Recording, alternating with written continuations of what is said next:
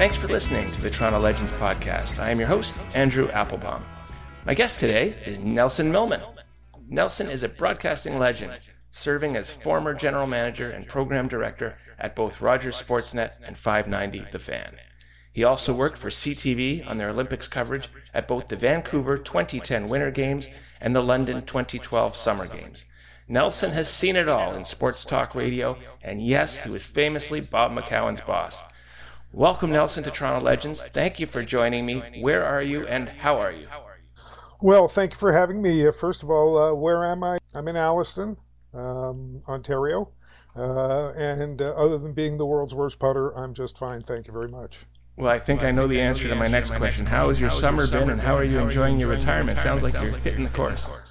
Yeah, you know what? The golf is the primary thing I do in the summer, and you know, we have a little dog, so I spend some time walking the dog. My life is very quiet, and has been for a couple of years.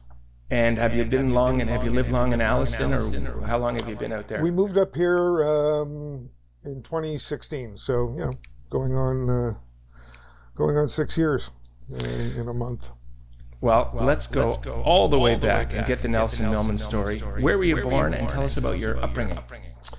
I was born in Toronto, in the North End, in an area you might be familiar with called Bathurst Manor. We moved there when I guess I was about 5 years old. So primarily went there to school there. You know, the normal kind of upbringing, I guess. You know, my father had a pretty good job. I guess we were comfortable. I was pretty lucky along the way. Lots of sports, not good at many of them, but played a lot. Yeah, so nothing too unusual. Did you have siblings, Nelson? And what did your mom do? I had my brother passed away in March, so there was just the two of us, and my mother was kind of a typical mother, you know, 5'2" of fury.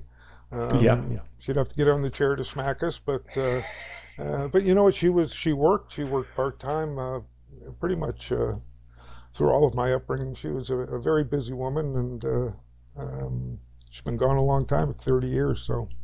And where'd you go to high school? William Lyon Mackenzie Collegiate Institute. Yes. Shout out to. I went to A.Y. Jackson, so we were in the same rivalry group. Oh, there you go. Yeah, grade 10, best 4 years of my life, but yeah, for sure. I wasn't the greatest student of all time. You know, we were having fun. And when you finished at Mackenzie, where'd you head, Nelson? I took a year off and worked a little bit at this. I was a courier for a while, and I eventually wound up at Seneca College, so I went into the business administration program. My father was an accountant, and so I spent a year doing that, but I started kind of goofing around at the campus radio station. I was doing sportscasts and a little of this and a little of that. And then I flipped into their what was then the broadcast course, but it was called communications. Yeah. So, sorry, I was just going to say this would have been ahead of all these very formal broadcasting curriculums. Yeah, I mean, they had built a TV studio. There was a radio studio. There was a campus radio station. So, but it really was the beginning of, I think, a lot of the programs that have since come online. So I spent a year in there, and I went to school with Ted Wallachin, who you may know from CFRB and Q and all the other radio stations he was on over the years. And another fellow who wound up in radio, who sadly passed away a couple of years ago, Rich Elwood.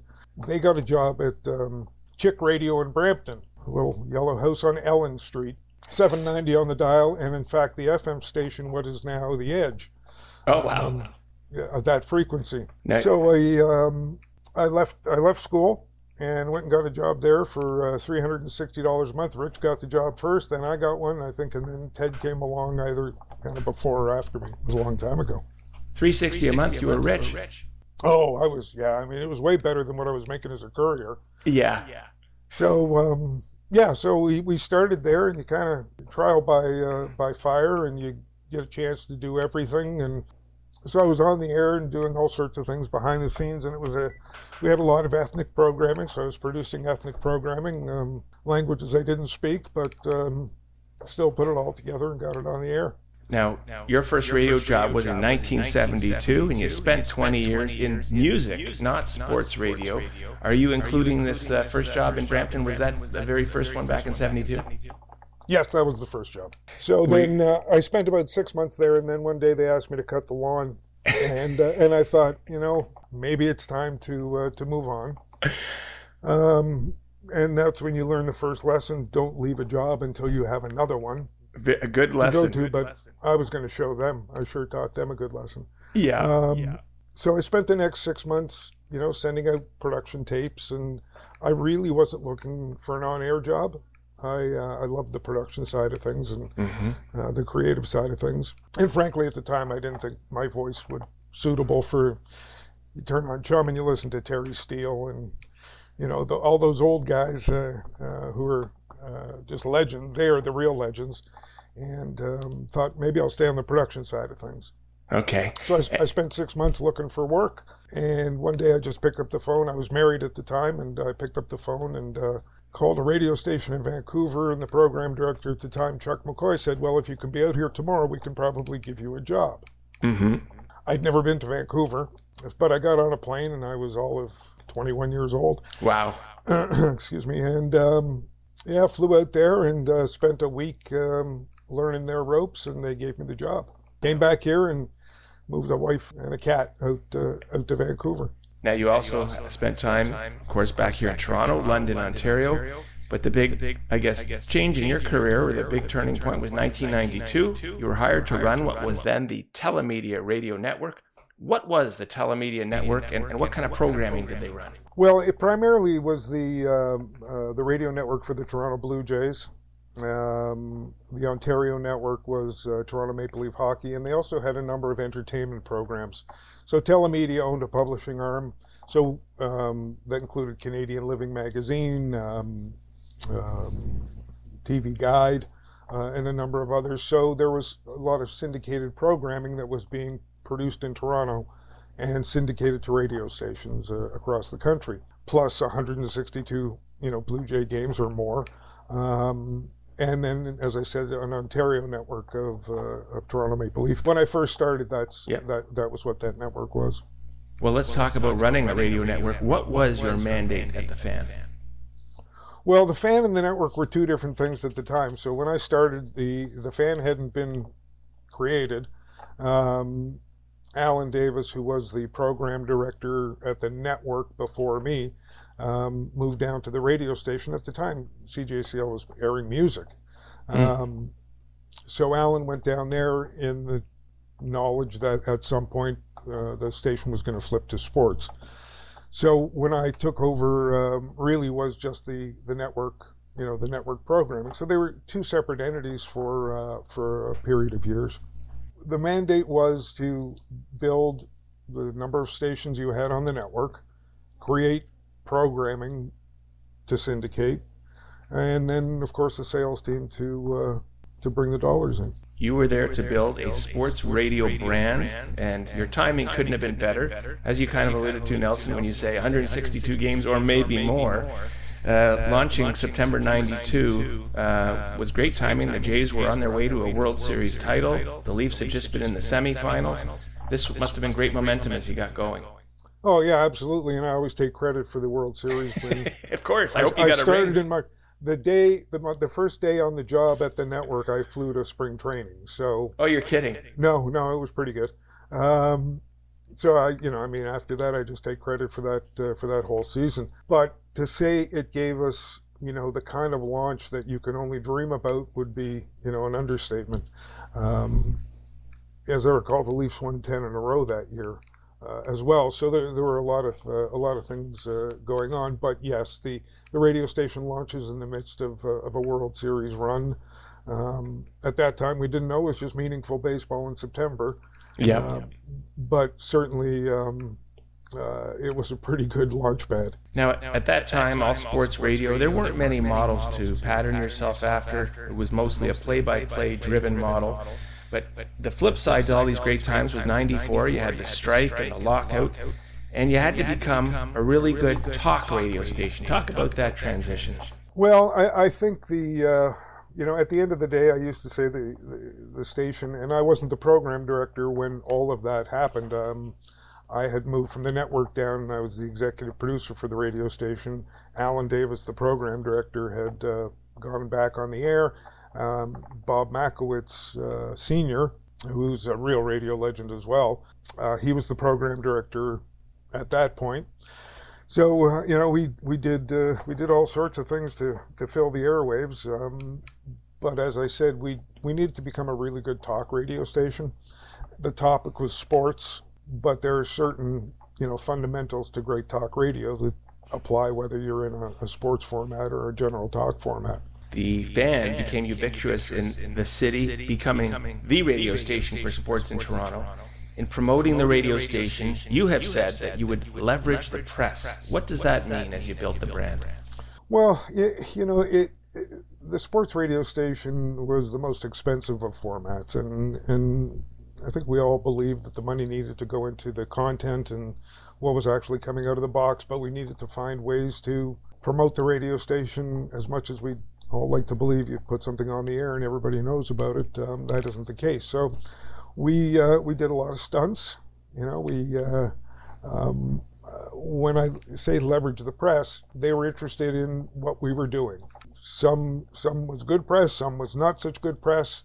But they would call and we would talk, and I would be as honest as I could be, and I think they recognized that. Again, a little bit of guerrilla marketing and using what's out there to benefit your situation. Let's talk about taking listener calls. I personally, what do I care about Wally from Woodbridge has to say about the Leafs? I get far more than that from my buddies. I get enough of it. I don't think it makes great radio. I turn the dial when I hear it. What is your opinion on call-in shows, and maybe educate me on why they are necessary and such a part of sports radio? Well, I think if we go back to the beginning, we always wanted to be a call-out radio station where we were starting just to bring people on to talk to, but the name of the radio station was The Fan. When things happened, that's what we were there for. So I never, I think we tried to use it judiciously. It was a way to tap into the emotional, content of the city. But no matter what you do as to develop content, the objective was to highlight the host. Mm-hmm. So if Tony from Woodbridge came on and asked a question, and Bob McCowan, of course, was the master. We had a lot of good people who could do it, but it was simply to highlight the host's opinion. What does the host think about that? So it was a way to stimulate those kind of opportunities for the hosts. Well, in addition to the host, let's talk about your involvement as an on-air personality. You often appeared on the radio to take calls from listeners. You'd occasionally join Bob McCowan in on-air discussions. Why was it important to you to make yourself available to listeners in this way? Well, I think if we go back to the early days, I always thought it was a bit of we needed to create a clubhouse. We needed to, bring people in. And I say guys because at that time, it was primarily a male-driven medium. Didn't mean women weren't listening, didn't mean we loved when they listened, but at that time we had to identify who our target market was and then overserve them. And actually on that note, the fabulous sports babe, do you want to talk a little about her role and your involvement with, she was brought in at one time, correct? Yeah, we did bring her in, and that was following the upheaval in sports in 94, 95, and finances became more of an issue, and it was one of those situations where this was available. She had a pretty good reputation in the U.S., and she's really a terrific person. I got a chance to know her a little, but yeah, we put we had that show on for a couple of years. So you do what you can with with what you got.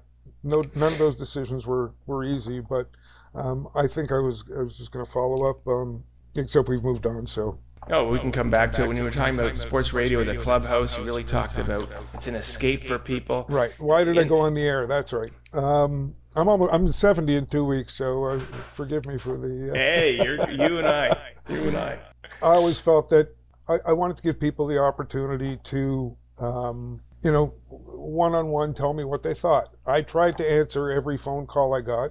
At that time, there was email, but we didn't have Twitter and we didn't have any of the social media to stay in touch with the audience with. So I always felt that was a way to at least give everybody the opportunity to have their say if they wanted it. And sometimes it was just because McCowan had nothing else to do. That could be a good reason too. And certainly for you, dealing with personalities and egos had to be the toughest part of the job. Would you concur? Well, I wouldn't say the toughest. Everybody who was there was passionate about what it was we were doing, and that's what I cared about. We could talk about skills, and we can develop skills and through coaching, but you needed to have people with big personalities. Nobody's going to listen to somebody who doesn't have a big personality. They're not going to give you their time. They won't be able to emotionally connect. It's showbiz.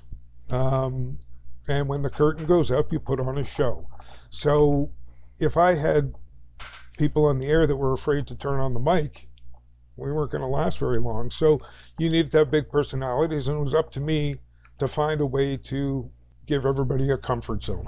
On that note, let's get right to your stories or experiences with various personalities. Former employee Bob McCowan, you were program director at The Fan and Bob's boss. His persona, of course, is well known as cantankerous, egotistical, vengeful. You know him best. Who is the real Bob McCowan?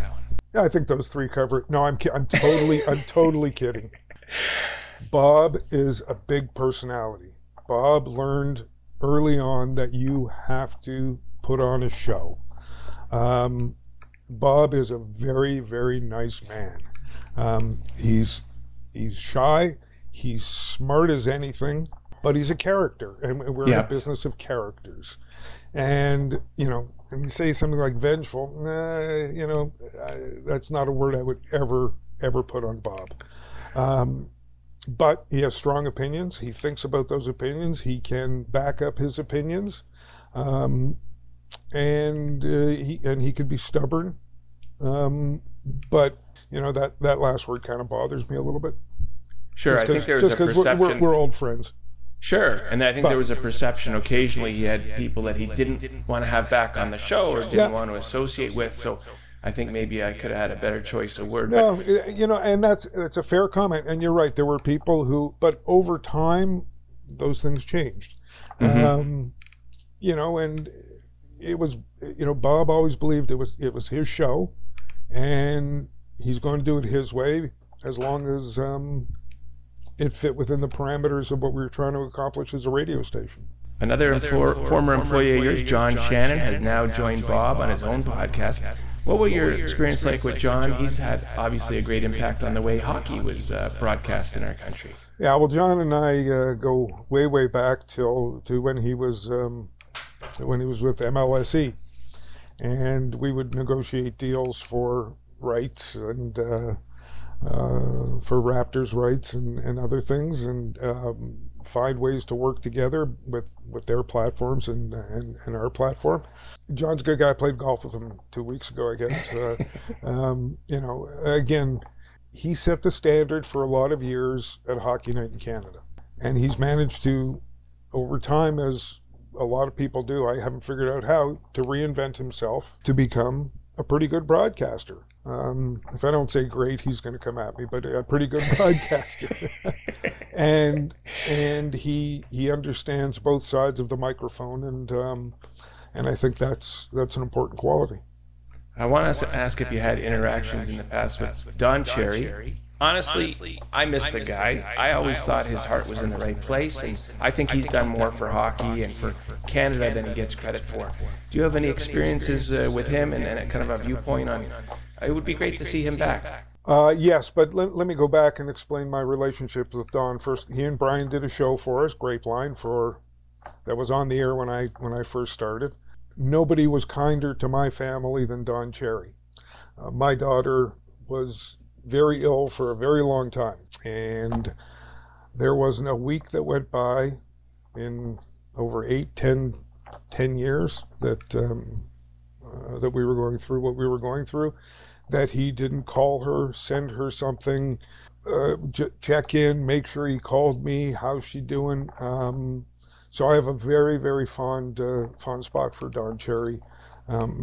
You know, I'm lucky. I got a chance to know all these people outside of what they do. They just do radio. They just do television. You know, I think they're, you know, the issue with what happened at the end, I'm sure to this day he might say he could have chosen a better way to frame it. Mm-hmm. Did Sportsnet or the NHL do what they think they needed to do? Yes, it's not up to me to decide whether it was right or wrong. Yeah, he strikes me as maybe the best example of someone who's the same on and off the air, for better or for worse. But certainly he contributed a lot, I think. Speaking of Ron and Don, Ron MacLean, is it time for a change as Hockey Night in Canada host, or do the classics just keep getting better? I think in some ways the classics do keep getting better. Okay, so you're going to make a change. Now you have to think about it from sitting on this side, you know, the other side of the microphone. We're going to change Ron MacLean. Okay, who is it? There's so many people out there that could maybe step in. Would it be the same? No. Would it dynamically change the ratings? Maybe not. So what's the ultimate arbiter of whether you should make a change? Is it revenue? Is it ratings? Is it gut instinct? Is it just time? So I always look, you know, you have to look at those decisions sitting on the outside looking in. Yeah, it's easy to say, well, they should or they shouldn't. But when you look at it from the perspective of the people who have to make the decisions, what's their process? What is it they're looking to make better? So, you know, not sure that answers the question the way you asked it, but... Well, and I think if you ask different people, they'd have different opinions, but your point is well made. It's very different to be on the outside, understanding what the objectives are from the inside. I thought someone who was very interesting in terms of a transition was Richard Deitch. He was a very interesting addition in the sense to the primetime sports show. He came over, he was a very notable U.S. journalist from Sports Illustrated. What was the thinking here in bringing him to Toronto and bringing him on the radio? Well, I have no idea. I wasn't there at the time. I think, you know, over the years, looking, you know, co-hosts for Bob, we were lucky for a very long time. We had, you know, Jim Hunt, and then... God bless him, Jim Kelly, and Damian Cox, of course. So, you know, I think the opportunity must have been that Richard's available. He gets along well with Bob. He'd spent a lot of time on the air. He was able to create a deal where he could move here, I guess. I never met Richard, so this is all pure speculation on my part. But I think the more you know, highly talented, quality people you can bring into a market, then that's what you do. And what was your experience when you look back at bringing in former athletes versus broadcast professionals? You know, someone like Doug MacLean, Nick Kiprios Brian Burke grew into the on-air role and did fabulous, and then sometimes it doesn't work as well. Do you have an overall viewpoint on that, or is it case by case in terms of bringing former sports insiders on air? Well, again, I think you have to come back to what's their personality, what kind of character are they going to be, you know, on the air. I hired Doug. I mean, he had done radio, but I brought him. You know, we brought him in to do radio. Sure, everybody remembers that, the General Manager show, and I think it's case by case. You know, PK Subban has retired. He will make a fabulous broadcaster. Yes. If he decides that's what he wants to do. You know, it all kind of comes to a bit of a head when they find out what the money is. Yeah. The asking price. Yeah, there were a number of athletes who, or ex-professionals, you know, that I would have loved to have hired full time, but you can't compete on the dollars they were making versus what you have to put on the table. I want to talk about a little era for you of special significance. We touched on it a little, but your career and your involvement with the Toronto Blue Jays when you first came in, overseeing them, we talked about they were on the rise there, heading to the first of these 2 back-to-back World Series wins. Talk a little more about that time and the relationship you had with Jerry Howarth, the late Tom Cheek, and how kind of involved they were with the organization and the success. Well, very. I mean, Tom and Cheek were the sound of summer in Toronto for an awfully long time. Even to this day, people fondly look back on listening to them by the dock and whatnot. I mean, that's, in the backyard. And at the time, when I started, there were only 81 games on TV. So radio had the exclusive for 81 games. If you were a baseball fan, then we had you at least 81 times a year or more. But I don't think it can be overstated how unusual it is for 2 broadcasters to go as long as they did together. But they were, Tom was Tom was a really good man. He was big and loud, and he commanded the room when he walked in, and he wanted things, the way he wanted them, and that was fine because he was so good. When I started, these 2 guys had already been doing that for, over 10 years, I gather. Yeah. I'm trying to remember going back. What was I going to tell them about broadcasting baseball? So my job was to be there to support when they needed support, to correct on the occasionally when that needed to happen, and develop the format of the broadcast to enhance what their skill sets were. But together they were magic on the radio. Again, all you have to do is people who are old enough to remember. Well, as you say, they were the sound of summer. And if I understand correctly, both of them got World Series rings. Yes, they did, and well deserved. Well deserved. They were part of that baseball team, and they spent so much time with the club. They were, almost employees of the Blue Jays more so than the broadcast side. Yeah. But we talked all the time, and mostly separately, but we talked all the time. So, but they deserved those rings. It was a nice honor for them, and Tom Cheek's up on that wall of fame. Absolutely. I want to get your opinion on something a little outside of your area of expertise, but you'll have an opinion on the next stadium. There's talk about tearing down Rogers Centre, building on top of it. There's talk about building a new stadium beside it. There's talk of going somewhere totally different in the GTA. Any thoughts on what we should do, or just enjoy the renovated Rogers Centre? I think for now you're just going to enjoy the renovated Rogers Centre. I can't imagine what the cost would be to acquire land and build a stadium, and do they need to do that right now? Well, I think they're going to make a pile of changes. If that enhances the baseball experience enough, then we need a dome stadium. We need a covered stadium here, I think. Yeah, absolutely. But that's could you go to Woodbine? Sure, but I don't know the business side of saying, well, let's move. Let's build a new stadium. Sure. I don't know how much they're sinking into it for next year. It's a significant amount of money over the next couple of years. So nothing imminent for sure if they're going to that. My sense is like yours. They put so much money into this renovation. It doesn't look like anything's going to change soon. And will it change your baseball experience being in a different stadium? What do you really care about the Blue Jays? Do they win or do they lose? Yeah, exactly. It seems more and more people, when I go to the games, they're in the hallway, in the brew pubs and stuff, which I always find kind of surprising. Well, you buy a ticket, then you go watch it on a monitor and, on screen. On screen. Big picture, Nelson, when you look back at your career, would you say that you were more a sports guy or a radio guy? I was a radio guy. I had lots of sports experts on the radio station. I was a sports fan, but I had guys on the air who could tell you the total weight of the front line of the San Diego Chargers. Yeah. I barely knew who the front line was on the San Diego Chargers and really didn't care much. What I cared about is, what are the big stories? How are we going to thread them through the day? I don't have to know the minutia. I need to look at kind of the top line down. On this podcast, I was a radio guy.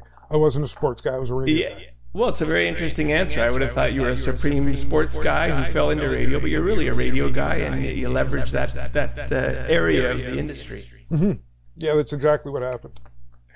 I love music radio. I had a great time in music radio. I spent 20 years in Vancouver doing music radio. I think it was a lot of fun out there. But I happened to. Yeah, I got lucky. I want to ask you a little behind the scenes. We love to see on this podcast how the sausage gets made. When you have a show and you bring on an expert, I was wondering how this all gets arranged, and I'll kind of give you a little setup for it. Bob Ryan, from great writer for the Boston Globe, he was always a great get. It was fantastic to see him come on and hear him in Toronto. I loved it because he was the local guy. But I never understood why he came on. There was no listener in our area that was a subscriber to the Boston Globe. Presumably he got paid, or maybe they make a trade-off of talent. How does the whole industry work in terms of bringing guests on for radio shows? Well, it depends on what show it is. So a show like Primetime Sports 6 to 7, that was a national show, that was syndicated across the country. We didn't want to talk specifically about Toronto or Montreal or Vancouver. You needed to find guests who had a bigger perspective. So that's how Bob Ryan winds up on the air. Was he paid? Yes. Once, we used to you'd get people once or twice, but if you want them on a regular basis, it became a pretty good business when you think about 300 odd sports radio stations in the United States. And if one guy is making X number of dollars, from 15 different radio stations, it's not a bad little side hustle, I guess they call it now. Yeah, they do call it that now. It is a good little business. So that's, you find people that bring something to the party, who understand how to work with the hosts, and then you make them regulars. Some of it was sponsored, some of it wasn't. If it was sponsored, then all of a sudden a little better budget to work with to acquire people. With social media today, athletes can interact directly with the fans. Who needs media? Well, I still think that 240 characters now? Yes. I think there is a limit, and this kind of goes back to the question that everybody seems to be asking: what's the future for sports radio in this country? Because in the U.S. it's in much better shape. I still think you need to have real-time interaction between people who understand what questions to ask and the subject. So it doesn't give you, it's not two-way communication per se with the listener, but hopefully the listener is sitting on the host's shoulder when the host is asking questions and having the conversation. So maybe tied into that is when are we going to stop seeing all these athlete coach press conferences? I already know all the answers. We're going to give 110%. Tomorrow's another day. They're almost completely useless. Why do we keep seeing them? Is it just there's so much of a need for content? There's so much of a need for content, and some guys are characters. A John Tortorella press conference is going to be significantly more exciting than somebody else's. So, I think it's part of the process. There's still, whether it's online or newspapers, and I see the National Post has decided to shut down a bunch of newspapers. You still need to have those answers. People are interested, and I gather everybody bets now, so of course they want as much information as they can get.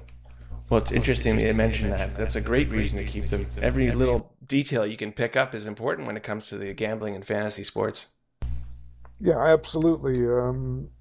It doesn't interest me, but clearly there are a lot of people it does interest. Here's one I've always wanted to ask. Nelson, you're the man to answer it. I don't think you're particularly going to like it, but here it goes. Why can't I watch a sports event without announcers? And I don't mean with the sound off. I mean, without announcers. I want an experience just like being at the game. When I'm at the game, nobody's telling me the play-by-play or what's going on. And with today's technology, of course, we can put on the screen any information I would benefit from that I'm missing. Why can't I watch without announcers? Well, I mean, it's been tried, and I don't know what, I think NBC has tried it a couple of times. I was thinking about this quite a while ago, actually, because these days people don't watch the game with their head up. They watch the game with their head down. And because they're looking at their mobile device, whether it's an iPad or, so if you don't have those announcers there, when do you look up? When you hear the crowd? And that may be oversimplifying things, but, I do that. I'll be sitting there, I'll have my iPad going, and I may be watching another game on it if there's something that I find to be interesting. But you're looking at the Twitter feed, or you're looking at your fantasy results, or you're on your betting site, or. So, good announcers don't bother me. Yeah. Well, and would you stop watching a game because you don't like the play-by-play guy? No, true, and the answer to that has always been turn off the sound or turn on the radio feed. But Nelson, you raised a great point in that today everyone wants to just see the highlights. They don't want to watch the whole game anyway, so they are distracted by other things while they're watching. Yeah, and that's that leads to a show like, the Jays in 30 or the Leafs in 30. At my age, it's easy to find 3.5 hours to watch a baseball game. I got nothing else to do. Yeah. But when I had, when I was busy, when I was working, when I had kids and all the other things that one has going on in their life, Jays in 30 would have been fantastic. Yeah. That's the way to, I like it myself. Will we ever see an NFL team in Toronto? You never say never, but again, you look at the dollars and cents. So we need a stadium because they're going to build, they're going to redevelop that Rogers Center into a baseball-only stadium, it looks like. So, sure, if somebody's got $4 or $5 billion they're not doing anything with, maybe. But there's no, I'm not sure what the advantage is for the NFL. Their sponsorships, their advertising are focused on the United States. Canada is just not, a big enough market for them when the same number of people live in California as do in Canada. So sure. When you start to look at where their sponsorship and advertising dollars come from, from a business standpoint, it doesn't make sense. Let's talk about the NHL. Are we going to see a second NHL team in the GTA? Are we going to see the Richmond Hill Rockets or the Vaughan Victors? No. Flat out. No, flat out, no. Now, you may see it, but I may not. I want it. I'm still going to love my Leafs, but I would love a second team in the you've GTA. got all sorts of, how much do you have to pay the Leafs to put another team in Toronto and territorial rights and, it always comes back to, what's coming in going to be more than what's going out? And I don't see it, but anything's possible. We never rule out anything. Now, Nelson, I know you're a big golf fan. Do you have any predictions on the outcome of the current PGA versus LIV fracas that seems to be going on? How is this all going to end up? Do you have a viewpoint? Well, I think when rival leagues start over a period of time, they figure out what that truce looks like. Somebody I spend a lot of time working with, not as much as other people, Keith Pelly's, running the European, the DP tour, I guess, and he's got his hands full over there trying to figure it out. I think for now, the money is it sustainable is always what it comes back to. So depending on who's underwriting it all, if it's sustainable, it will exist. The WHA and the NHL merged because both parties were, the WHA was having trouble. Mm-hmm. So they merge. You go back to the AFL and the NFL or the ABA and the NBA.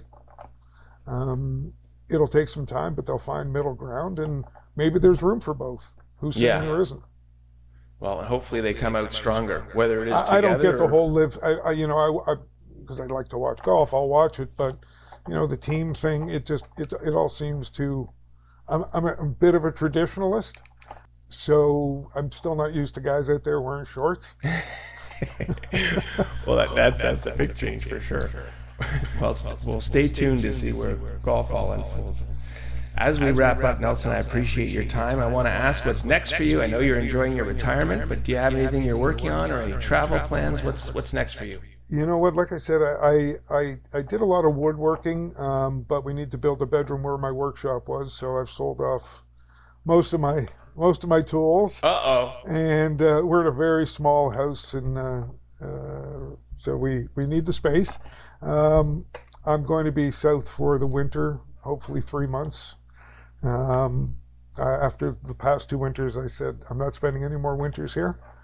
Fabulous. So not that I really want to race into the United States because it's a big freaking dumpster fire. But it's warm. But it's warm. and you don't have to shovel. And I don't have to shovel it. So, if I may ask, where's your destination of choice in the Bonita US? Springs, which is right between Fort Myers and Naples, and we've been going there on and off for a few years, and lots of golf down there, and some friends, and so for the first time we're driving down with a dog, so we'll see how that goes. One of us is liable to wind up on the roof, but I'm not sure which one. It'll be a road trip for sure. It'll be a road trip for sure. So that's and you know what I mean. Like I said, we spent a lot of years being quiet because of what was going on in our house, and so we have a very quiet life. Well, you're gonna. And it doesn't suck. Hey, listen, anyone who can golf as much as it sounds like you're enjoying it is the way to go. Yeah, but you have to be a lot better than I am after playing this much golf.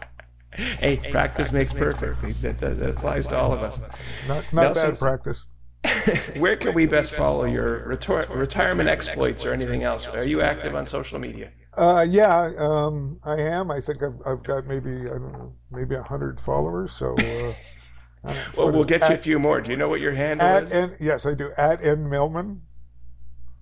Fabulous. Well, we will interact with you there. Well, I want to thank you for your time, and I hope you have a great fall and enjoy your drive. That will be an adventure, and you have a great winter. Thank you, Andrew. I do appreciate you having me on. You keep up the great work.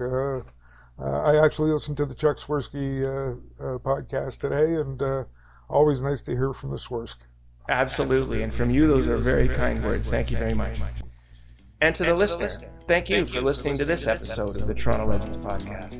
On behalf of Nelson Millman, I am Andrew Applebaum saying mahalo.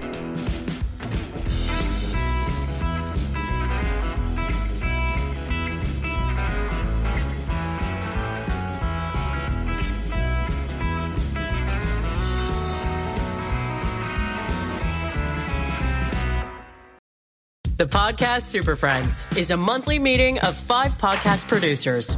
Hi, I'm Katherine O'Brien from Branch Out Programs in Baton Rouge, Louisiana. I'm John Gay from Jag and Detroit Podcasts. I'm Matt Kundle from the Sound Off Podcast Network. I'm David Yaz from Pod 617, the Boston Podcast Network. And I'm Johnny Peterson from Straight Up Podcasts. Together, they form the Podcast Super Friends, an alliance of podcast masterminds sharing best practices, insights, and discussions to help make you a better podcaster. Follow or subscribe to the show on Apple Podcasts, Spotify, Google Podcasts, or at soundoff.network.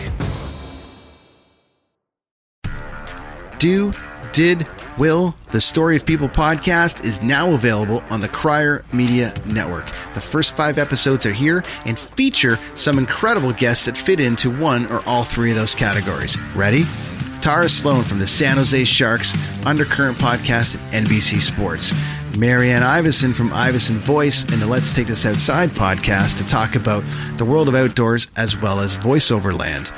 Ariana Hunsicker, future Canadian Paralympic swimmer, already winning tons of awards for this country. Scott McGregor from the Hot Wallet podcast to dumb down the world of crypto, Bitcoin, and NFTs so you don't have to. And Jackie Holowati from Climate Pledge Arena in Seattle, Washington, the first net zero carbon certified arena on the planet. Wherever you get your pods, wherever you watch your pods, and on the Crier Media Network.